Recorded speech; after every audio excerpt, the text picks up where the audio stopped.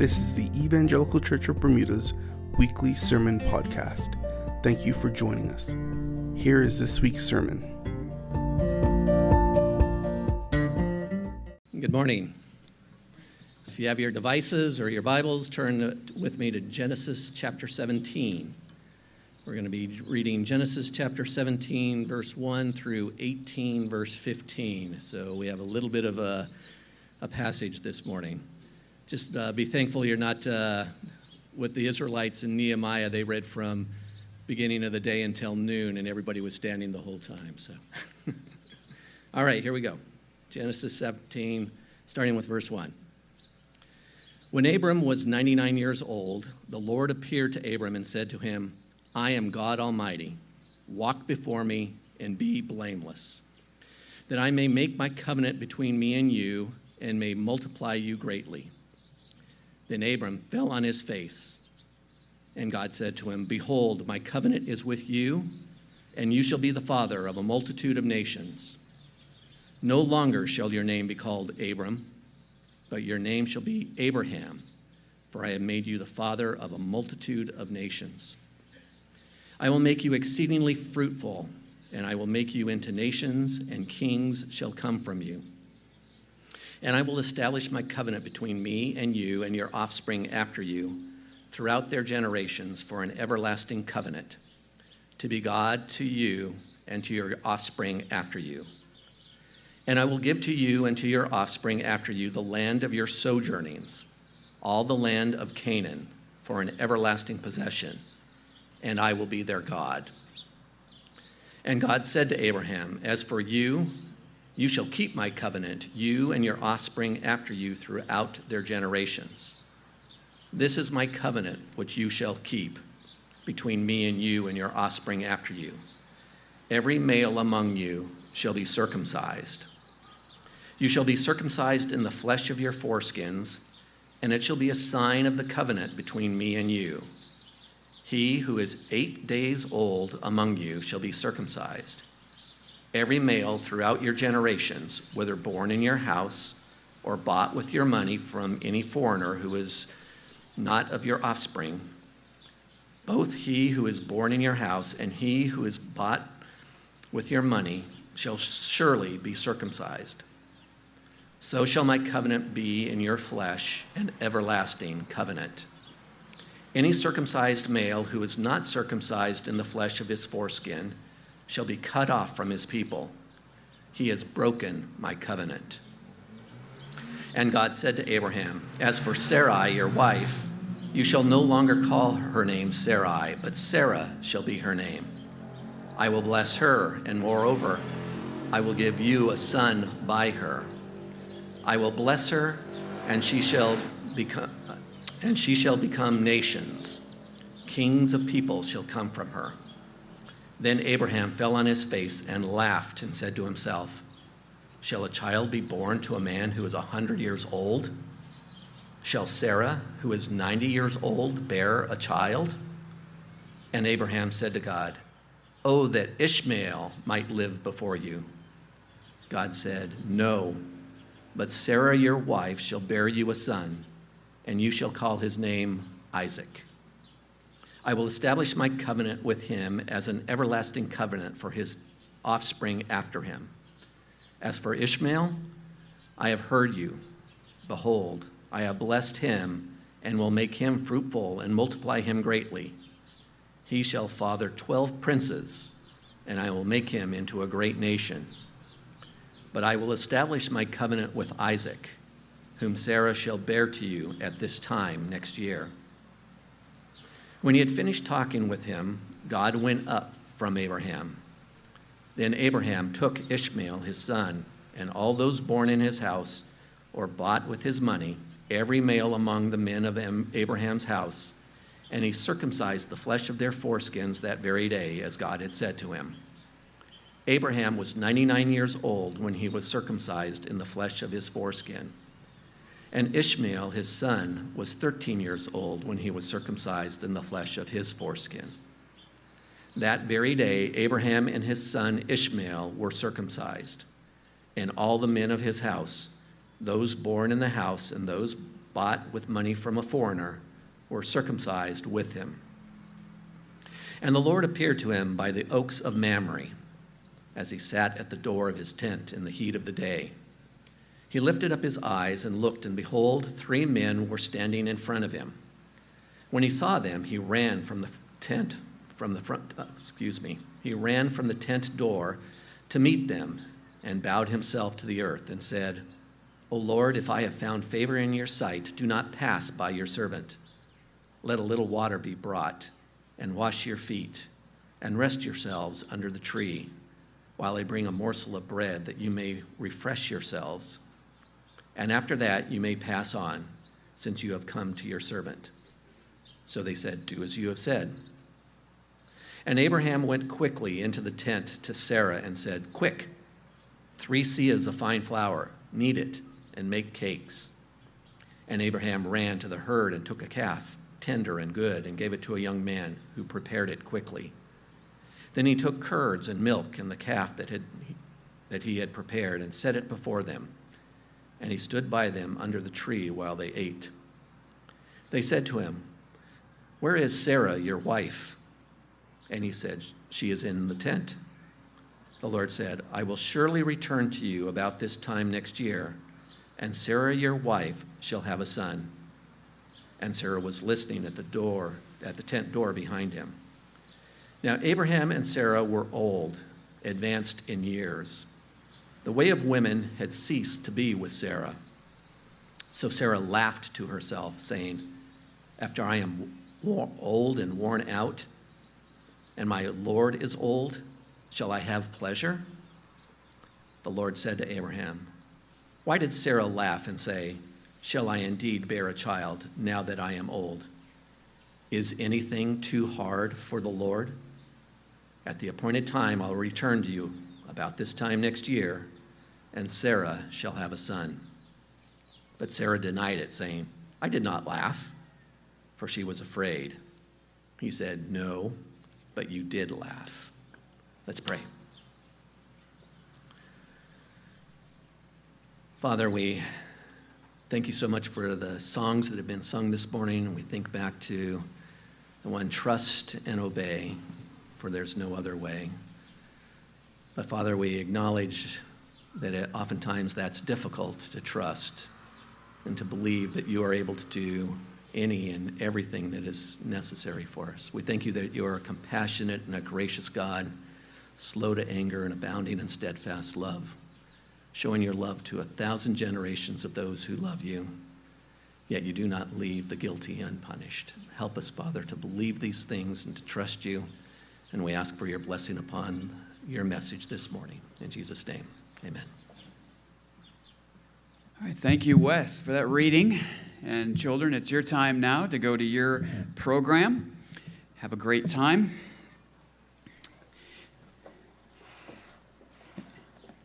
I know that seemed like a long reading, and it was. But, you know, those words are much more important than the words that I'm going to say. My words don't have power. It's the Word of God that's sharp and powerful like a two-edged sword. And so I hope you were listening attentively and following along. We have a wonderful day out here today. Glad you're here with us in person, out on the field and upstairs in the auditorium as well. I see the box seats are filled up here in the front. You don't have to know the owner to get in on that spot. You just have to be here a little earlier to get in there. That's all. All right, they're open for anybody. Just thought I'd make mention of that. Yeah, box seats. It's probably a good little, phrase to say on Super Bowl Sunday too, right?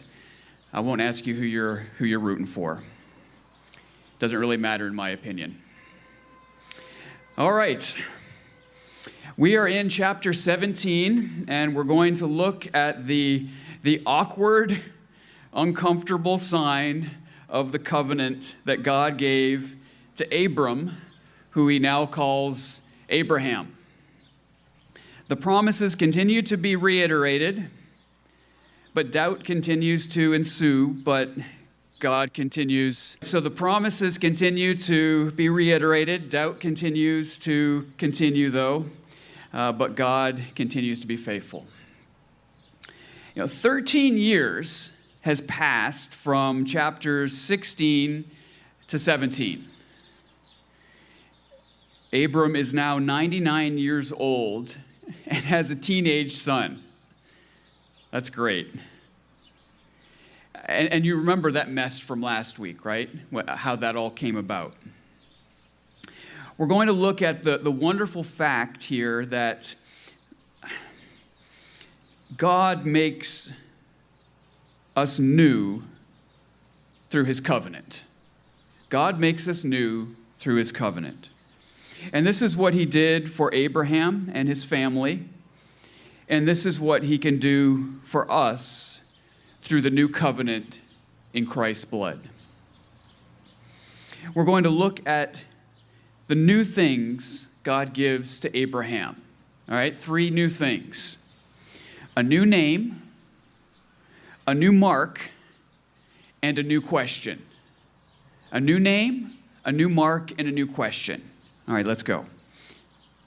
God gives a new name. Actually, he gives new names to both Abraham and Sarah. Those are their new names. With those names, we see the continued promise of his blessing. Look at verses 5 and 6 in chapter 17. No longer shall you be called Abram, but your name shall be Abraham.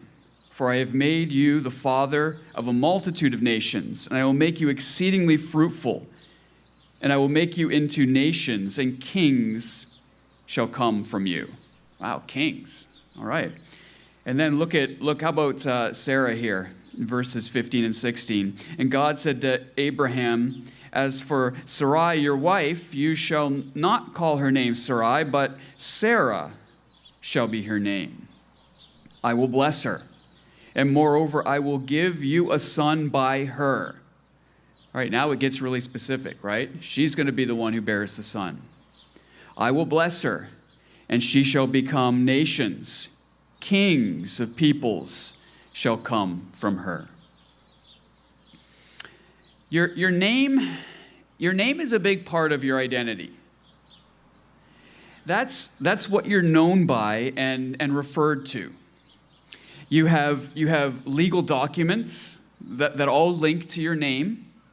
You have a signature that binds you to contracts. What's the difference when someone calls you by name or if someone just says, hey, you? What's the difference there? There is a difference, right?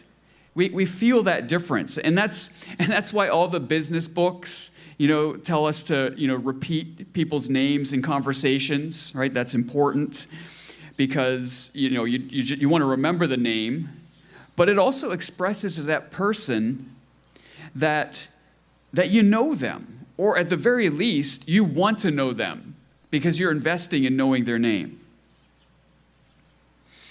Now imagine if someone wanted to change your name. We'd probably struggle a little bit with that. I mean, maybe if you don't like your name, maybe it wouldn't be such a big deal, but right, our name is who we are. It's who we're known by. Imagine having a discussion around the water cooler at work. Hey, Chuck, how's it going today? Oh, I'm not Chuck anymore. I'm Dave.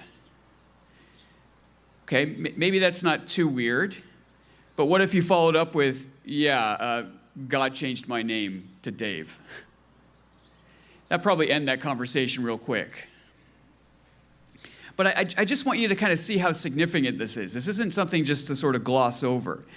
God is changing the very identity of Abram and Sarai because he wants it linked to him and his promises.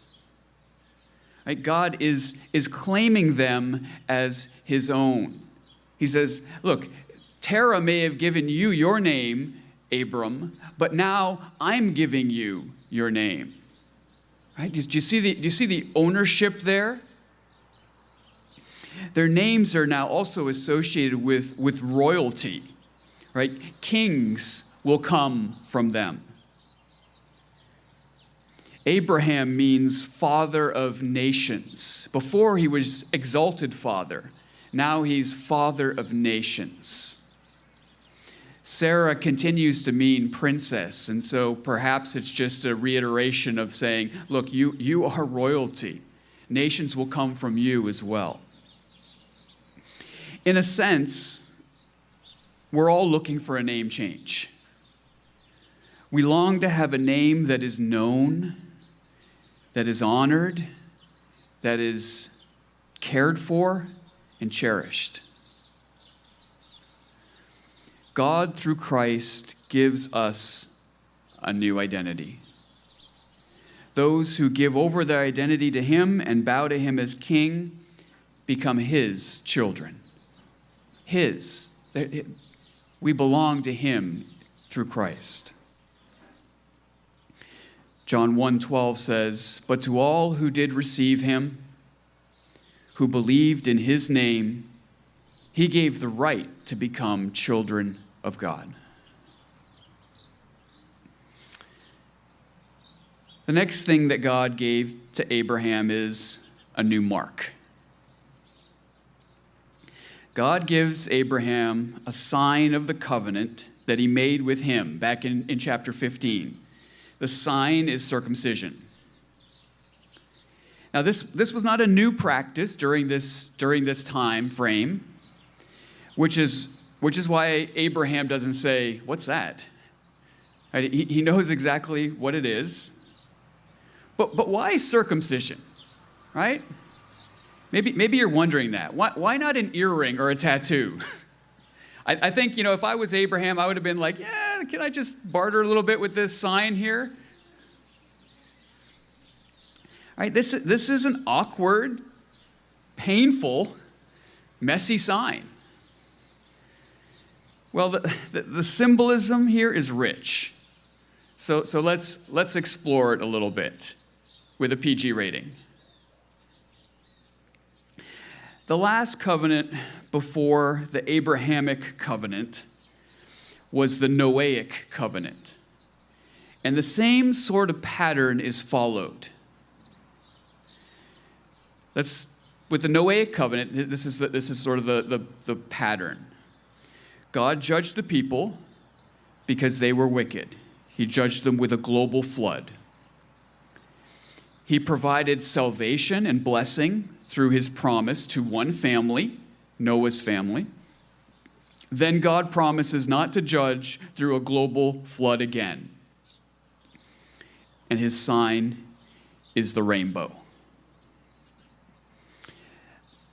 The thing about the rainbow is that it only appears when there's rain. Hence the word rainbow. Right? And the rain was the very judgment that God poured down on the earth. Right? The covenant sign is associated with the very judgment that was given. The Abrahamic covenant follows the same type of pattern. Everybody was turning away from God, right? Abram and Sarai, Terah, Lot, they were all worshiping other gods. God takes one family, that one family, which he promises salvation and blessing. And then God promises blessing available to all nations through his promise of kings, through Abraham's descendants, and the sign is circumcision. So does that covenant sign, like the rainbow, speak of judgment and blessing, right, at the same time? The answer is yes. Abraham's member went into Hagar to try to fulfill God's promise without God. And now he has a piece of it cut off. There's that judgment right there. And we see the ensuing judgment. Everyone who doesn't get this sign, they're cut off from the family of God. But the Son of Promise will still come through that body part that has been cut. Right? There's still blessing to come. Right? Curse is deserved here, but grace is given. Right? Failure to comply, again, is to be cut off from God's people. God's sign of belonging to him is also the very thing that speaks of judgment toward what Abraham did to obtain the blessing on his own power apart from God's plan. And that's really what man's religion is. Man's religion is trying to get to God or to obtain God's favor or blessing your own way. It may seem right and good, and it may build your confidence up, but it's not God's way. God doesn't say to Abraham and Sarah, after Ishmael is born, okay, great, guys, you finally figured it out, how to get my promise. I was hoping you would work it out, right? You had that young Egyptian slave for quite some time. Good job. Now you're on your way to blessing with Ishmael. You did it. You obtained it. Good for you. Pat on the back. No. God wants Abraham and Sarah to see his power through taking an old couple, barren and now past childbearing days, right? The way of woman is not with her anymore, and giving them a miracle child, something they could never do on their own. Christianity is not about trying. It's not about trying harder to receive God's blessing. Christianity is about trusting God's promises to us through Christ. There's a part of us that is despised, hated by God. The Bible calls it sin. It's the darkness within us. I know you've had dark thoughts. Maybe you've done some dark things. We generally try to hide these things. But God is light, and in him there is no darkness at all. Light and darkness don't coexist together. Light and darkness cannot be friends. We need our sins to be removed, to be cut off from us. Listen to the words from Paul's letter to the Colossians, as he talked about what it means when we receive Christ Jesus, the Lord, as our Savior. Colossians 2, verse 11. In him, Christ, also you were circumcised with a circumcision made without hands, by putting off the body of the flesh by the circumcision of Christ. So in Christ, we receive what was only a sign to Abraham. We receive a spiritual circumcision, if you will, a putting off or cutting off of the flesh. And the flesh is a term that's used for sin or darkness. How? How does that happen? How does that cutting off happen? It says, by the circumcision of Christ. Now what is that? It's not the fact that Christ was a Jew, and so he was circumcised on the 8th day. That's not what it means. It's talking about when Christ was cut off for us. on the cross. Jesus had no darkness within him, and he was loaded up with your sin, with your darkness, and cut off from the light. He took the curse of the covenant, right, being cut off for you, so that you could be joined together with God like friends. You can coexist together. For the Christian, just like a really close friend, God is in every part of your life. And that's what circumcision really shouts out to us. There's no off limits to God regarding your life.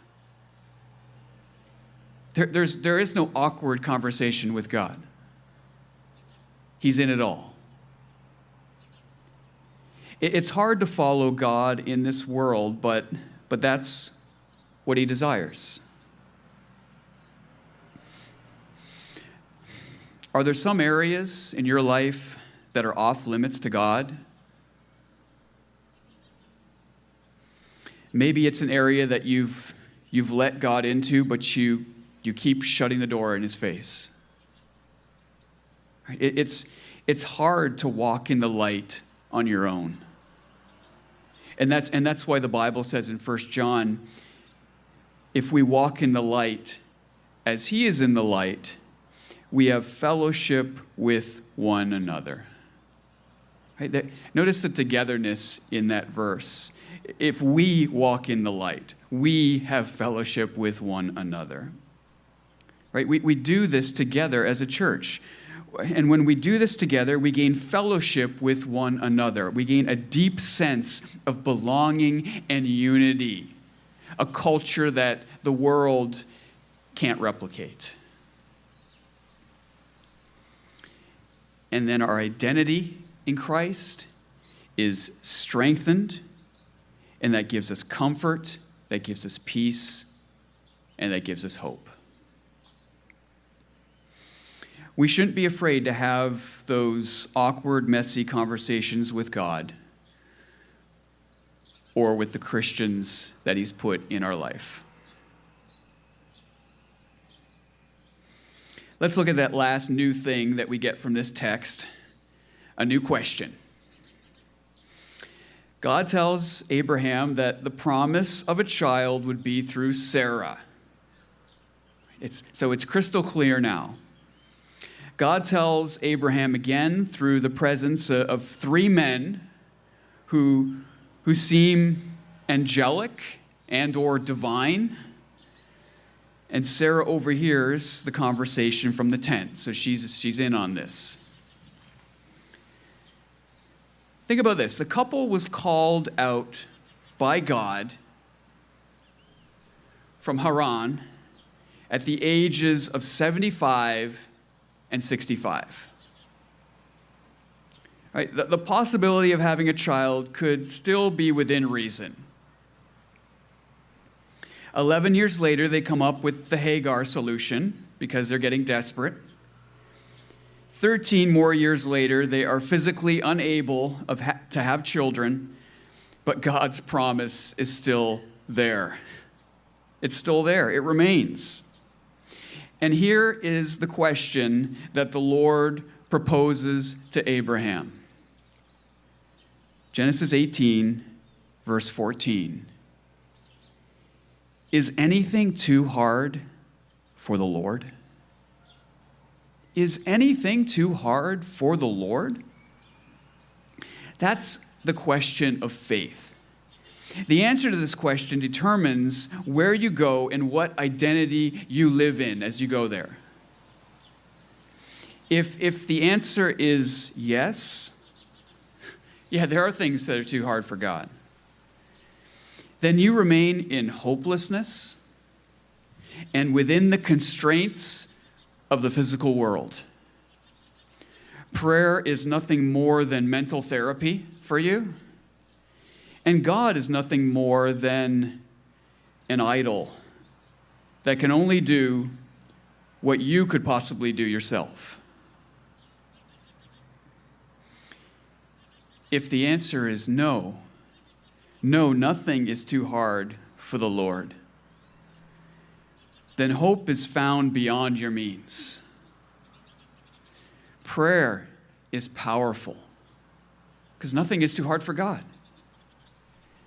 God can do anything he wills. Jesus answers this question for us with great certainty when his disciples ask him, who can be saved? And they ask him this because they see this rich young ruler before him, and this rich young ruler has it all together. And in that time, if you were rich, that was also a sign of God's blessing. And not only that, he's morally upright. He's following the commandments as best he can, and he walks away from Jesus disheartened. And Jesus says, he's trusting in his riches. He's trusting in what he's doing. And so it's hard for someone to enter the kingdom of God. It's like a camel going through the eye of a needle. And then Jesus looked at them and said in Mark 10:27, with man it is impossible, but not with God. All things are possible with God. Jesus states it in a different way, in the affirmative. Jesus gives us the answer because he is the answer. We cannot enter the kingdom of God on our own. It is impossible. And that is why we put our faith and trust in Jesus, because he is God in the flesh, and he can do the impossible for us. But this goes beyond your salvation, being delivered from your sin and your darkness. God can do what we never could do on our own. It may seem impossible to live the way God wants us to in this world. Perhaps you just don't want to wait for marriage to enjoy God's gift of intimacy. It seems impossible with the temptations around you. Perhaps you want to get ahead, but following the rules just seems to set you back, because those who aren't just seem to be scooting on ahead of you. It seems impossible. Perhaps you want to serve God in a particular way, but you just don't see how you could get the time to do it. It just seems impossible. Perhaps your marriage is a far cry from what you imagined. It seems impossible that anything could change. I'm not saying that God is going to give you everything you want, but I am saying that God is limitless. And he can work in the impossible to bring about what you never imagined possible.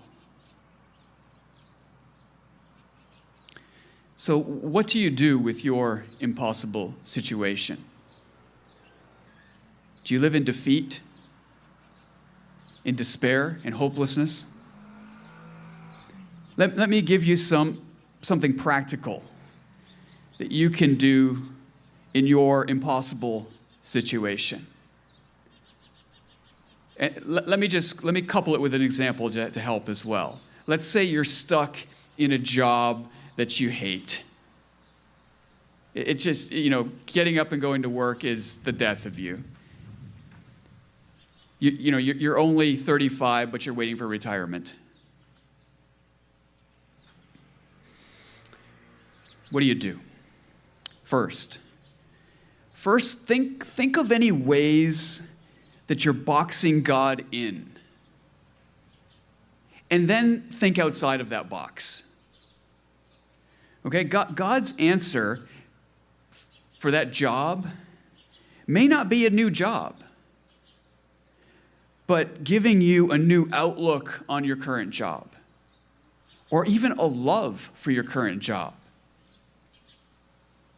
And that person might say, well, that seems ludicrous. I could never love this job. No, nothing's impossible for God. He could change it. You see how you box him in? Think outside the box, okay? That's the first step. Second, look for a truth or promise in the Bible that speaks to your impossible situation. So perhaps for this scenario, you would choose 1 Thessalonians chapter 5, verses 16 and 18, or through to 18. Rejoice always. Pray without ceasing. Give thanks in all circumstances, for this is the will of God in Christ Jesus for you. And then perhaps couple that with the Lord's words from Matthew chapter 7, verse 11. If you then, who are evil, know how to give good gifts to your children, how much more will your Father who is in heaven give good things to those who ask him? Right, get those promises, those truths in your heart. Right? And that's the third step after you find them. You say those Bible promises every day. And then you say them every time you feel that hopelessness arising up in you. And then pray to God. His promises and truth will direct your prayers. So it might sound something like this for this scenario. Father, I'm asking that you give me the good gift of a job that I would enjoy, whether it's this one or another one. While I'm waiting, please help me to rejoice and to give thanks for the job that I have right now.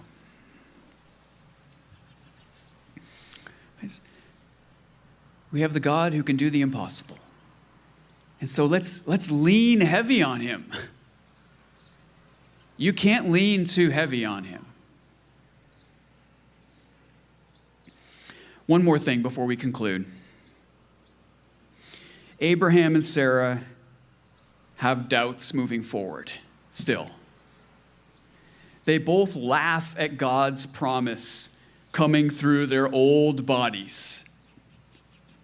Abraham even tries to convince God to make Ishmael the seed of blessing. He's already said, it's going to be Sarah. It's going to be Sarah. They're filled with doubt, but Abraham moves forward with the sign of the covenant. Right? Ishmael, maybe? No? Okay, circumcision then. And he and every male is circumcised in his household. It doesn't make any sense to Abraham. None of this makes any sense. I'm going to have a child. You want me to mess around down there and trust you in moving forward that you're going to do this. Yeah, sounds like a plan. If that's all that you can do in your situation is reluctantly move forward and trust God with whatever he says, then just do that. Just do that. Perhaps you're filled with doubt and disbelief in God's promises or ways, or the fact that he loves you deeply in Christ, and you wonder if he really does. Remember, you're in good company with Abraham and even Jesus' own disciples, right? The ones who walked with our Lord. They were filled with doubt and disbelief through the entire journey. Just keep turning toward him, because he is always drawing near to you. Just keep moving forward, even if it doesn't seem to make sense right now, and you feel like turning the other way because that makes more sense, away from God. Remember, your greatest problem has been remedied in Christ. This is the most important thing. It's been remedied in Christ on the cross, where his unfailing love was demonstrated for you. Your sin, your darkness is nailed to the cross, and you bear it no more. Keep moving forward with Christ, even if it doesn't make sense, even if it's awkward, even if it's messy, even if it's uncomfortable. Blessing lies ahead, because nothing is impossible for God. Let's pray. Father, you know that we are not the exception when it comes to faith.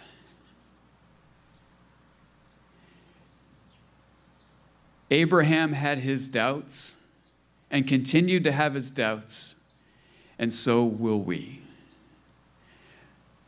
But Father, help us to move forward with the new identity that you've given us, and the reality that Christ was cut off for us. The sign of the cross is our greatest sign that moves us continually in your direction, for it shows the great love that you bestowed on us, so that we could become the children of God. Help us to remember that we have a Father who can do anything. May we lean heavy upon him, our Savior and Lord. In Jesus' name, amen. Thank you for listening to our podcast. For more information, check out our website at ecb.bm.